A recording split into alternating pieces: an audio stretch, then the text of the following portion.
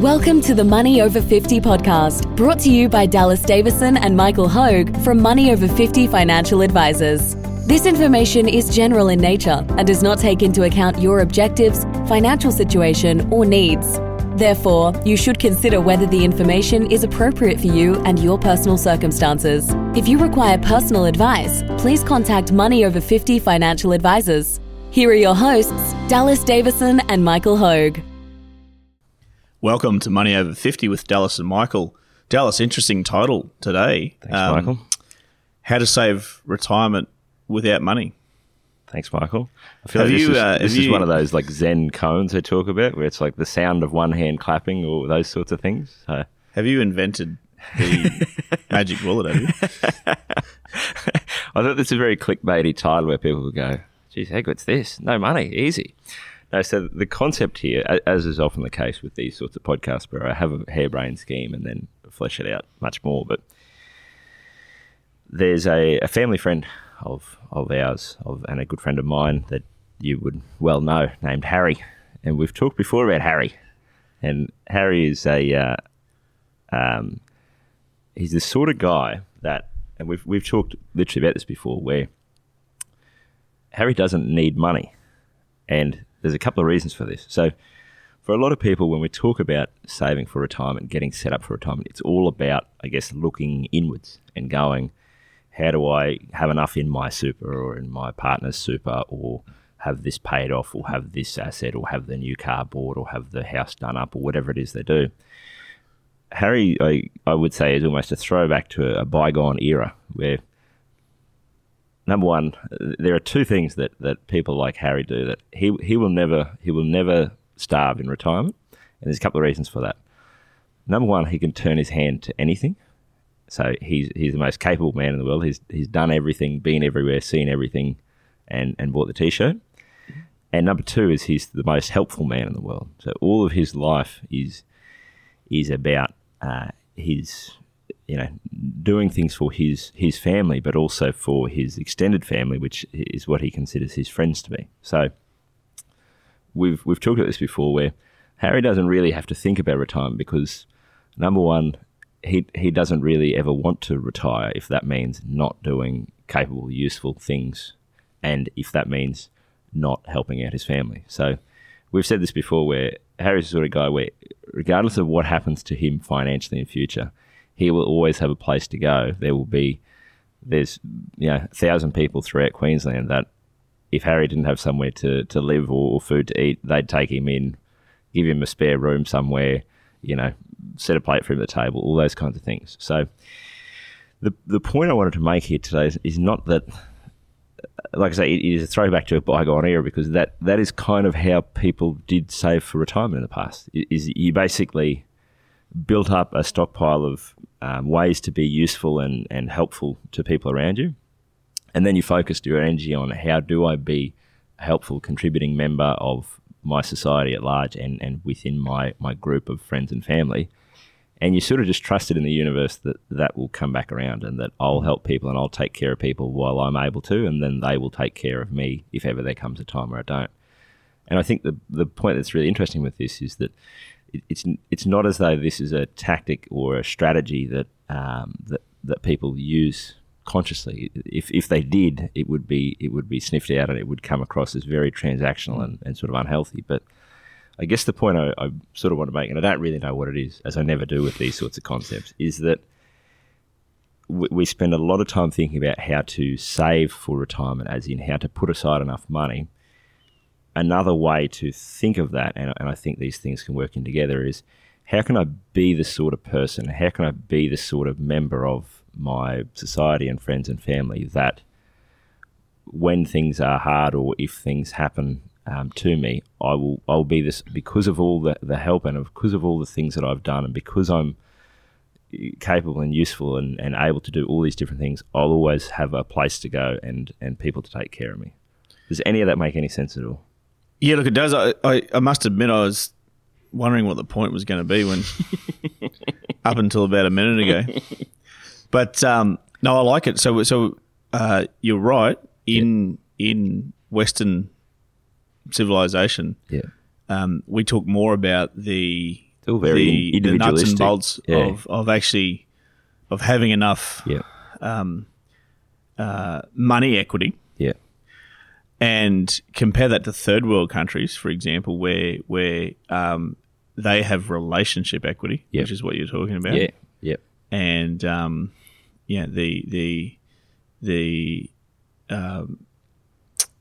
struggling for the word here, but yeah, it's I guess relationship equity and equity that they build up Yeah. around them with family members and things like that. Yep. So I can see. So in Australia, you can have both effectively. And that's I guess the point. We can kind of have the best of both worlds. We've got in a lot of those countries they don't really have number one, they don't really have a functioning financial system and a retirement savings scheme. But you can have the best of both worlds here. Yeah. You can go, I'm going to save for my retirement, and I'm going to get the money stacked up into a super fund that I can draw down, and I can do all that. But I think the way that I think about this with building up the relationship equity is that, like we said, no one really goes into it thinking that, and it's just an interesting thing when you start to look at things that people do, particularly leading up to and throughout their retirement. There are a lot of actions that people take and things that they do to fill their time that they're not doing it thinking, I'm going to build up a stockpile of goodwill here that I can draw down on in hard times. But it may be the wrong Yeah. it may be the wrong use of adjective that I use there. What you were saying, there's transferability Yes. with Harry. And I know Harry. Yeah. They broke the mold when they made Harry. So Harry's worked hard his whole life. He's been a shearer. Yeah. And so Harry will never stop working Yes. until the day he dies. What will happen though, his hard work transfers somewhat. Yes. I remember you speaking about your grandfather as well. Yeah. So that like your grandfather, I don't know much about him. I had met him, but he would have worked really hard as a young man. Yes. And in the later years, Yep. he couldn't work physically as hard, but he still worked. Yes. And that's I think And we see that to an extent now. It takes a village to raise a child, and what we see a lot of now is grandparents helping out with grandkids and things like that. So it's really transferability. Yes. Because the notion is, in the handbook, the notion is you retirement's a black and white thing. So you work full time, the light is on, and then you switch the light off at 65, and then you enter into a period of retirement, and you're retired full time.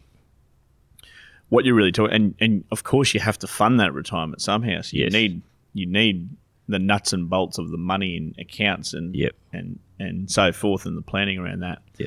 In addition to that, to remain fulfilled and happy, you have to be involved. Yeah, you have to feel like your life has some meaning. And this was sort of what made me think of this is that, like anything in life, if we think purely of ourselves and what me, and what's best for me, that can be a useful way of thinking about what makes us happy and what. But if we're thinking purely about ourselves and what's best for us and nothing for anyone else around us, it tends to lend itself to a life that sort of lacks a bit of meaning or a bit of purpose or a bit of those sorts of things. And this is what I find with people like that, like with my grandparents and with Harry and these sorts of people, is that they're never sitting there in their 70s going, oh, what's the point of it all? Because they are not only are they being useful to other people and helping other people, which is helpful for them if ever they fall on hard times, but it's also useful for themselves because they've got a reason to get out of bed. They do still, not only do they feel like they're an active contributing member of society, but they don't have those, those moments of, meaninglessness or purposelessness. Well, what am I going to do this week? I'll sit here and watch TV all week, and what's the point of it all? Because they've got things to go and fill their time with that are very meaningful to them, and they're, it's one of those things where you think if you think about how to plan your retirement, it's not to say that you should live your whole retirement thinking only about everyone else around you and trying to be, and being an unpaid babysitter and, being unpaid labour for other people around you, or that you should be a martyr and not think about what makes you happy. But it's just an interesting one that you tend to see that people who do enjoy a meaningful and active and happy retirement, there does tend to be some thought of, okay, what are some causes, even if it's not a help your friends and family, what are some causes or some things that I feel, that I feel passionate about or excited about? You have people who go and volunteer and help the elderly, and then you'll have people who go and volunteer to read books to school kids who don't have, all these sorts of things. And that was, I think, the interesting thing is if you look at both from a nuts and bolts retirement planning point of view, it makes sense to build up a store of goodwill, and most people aren't doing it with that in mind, but it is actually a kind of a useful, from a purely economic point of view, it is a useful strategy to be someone that people want to help out. But then just from what's going to make me happy and what's going to lead to a good retirement for me, it helps in that way as well. I watched a documentary one time and I just stumbled across it, and it was on longevity. Yeah. And it also tied in diet as well. And there's a village that they showcased in Italy, and it's in the mountains. So in the mountainous region, I forget exactly where it is, but it's effectively cut off from, it's hard to get up there into this area. Yeah. So it's effectively cut off from civilization. Yeah. And they polled the happiness levels and also the longevity. Yeah. And there's a huge spike. Yes. And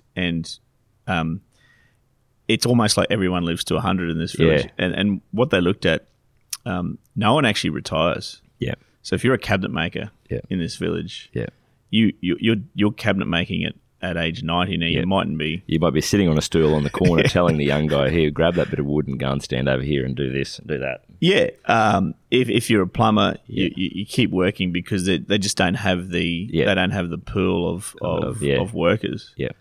Everyone grows their own food. Yeah. They drink every single day. I heard you tell this story before. I think that's the main bit for you. I was amazed. They drink wine all the time. Right, that'll do me. Well, they eat rich food and they drink wine, and it was. I mean, the actual documentary said this is amazing because what we thought was bad for people in terms, because the actual show was on diet. It was on diet, and it's not that they had an unhealthy diet. No.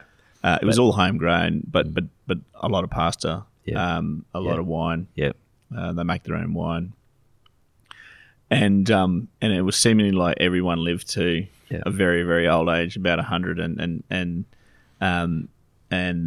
they were a bit perplexed. Yeah. The people that were doing this documentary and the medical authorities, and they all they could put it down to was there's so many I guess inherent health qualities in actually staying active, yes, and actually being everyone's an important member of that society, because you seemingly you never retire. Now you're not doing 40-hour weeks or 50-hour weeks, but you're involved. Yeah. So you remain an important and integral member of that society. That's exactly right, and I think that's, to me, like I say, we're in a fantastic position in Australia where we get to pick and choose from, as a relatively new culture. We kind of get to pick what is, how we choose to live the pathways of our life, if that makes sense. So you're not going, okay, well, this is what people have been doing in this area for 3,000 years, so this is how I'm going to live my life. We get to look around the world and go, what are some of the things that I do like? And like I say, no one's more individualistic and contrarian than me. So I like the idea of having my retirement savings going, okay, I'm not beholden to anyone. No one's beholden to me. I don't have to try and be nice to people I don't want to because I'm sort of reliant on them for a morsel of food or anything like that. I'm not saying we should move to an economy where we get rid of money or anything like that.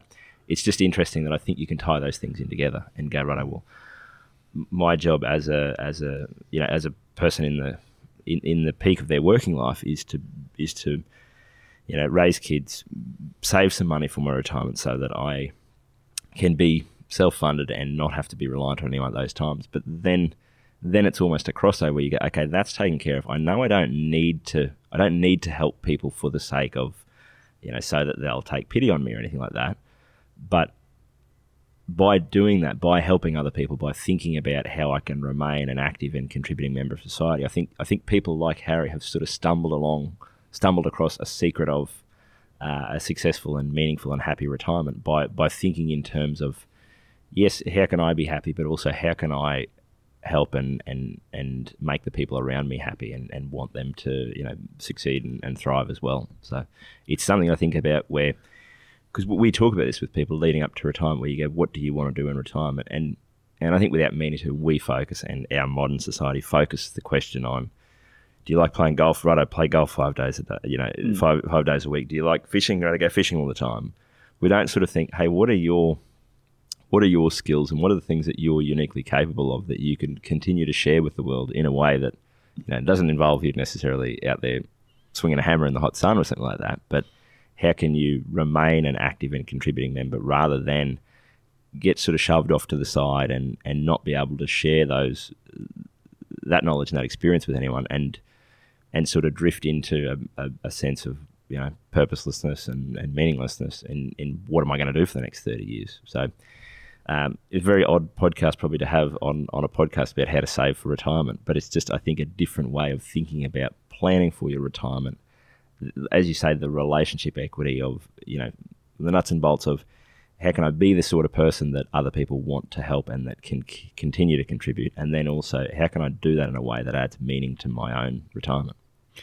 Glad we found an end to that film, the conclusion. So at the start, there was a beginning. There's just an idea that we just roll. I was fearful it might be like your typical SBS world movie where there's a beginning and middle but no end. It just drifts off. The camera pans to like a window with a curtain blowing across it, and that's it. So no, I think that's I'm glad that as my foil here, you've been able to draw out of me what I actually was thinking and what actually meant here when I said how to save for retirement without using money. Thanks for listening. And if you can remember to please fill up those 5 empty stars if you haven't done so already, and give us a rating on iTunes. We want to share the Money Over 50 podcast with more people, so that would help. Thank you. Thank you for listening to the Money Over 50 podcast with Money Over 50 Financial Advisors. We look forward to catching up again soon.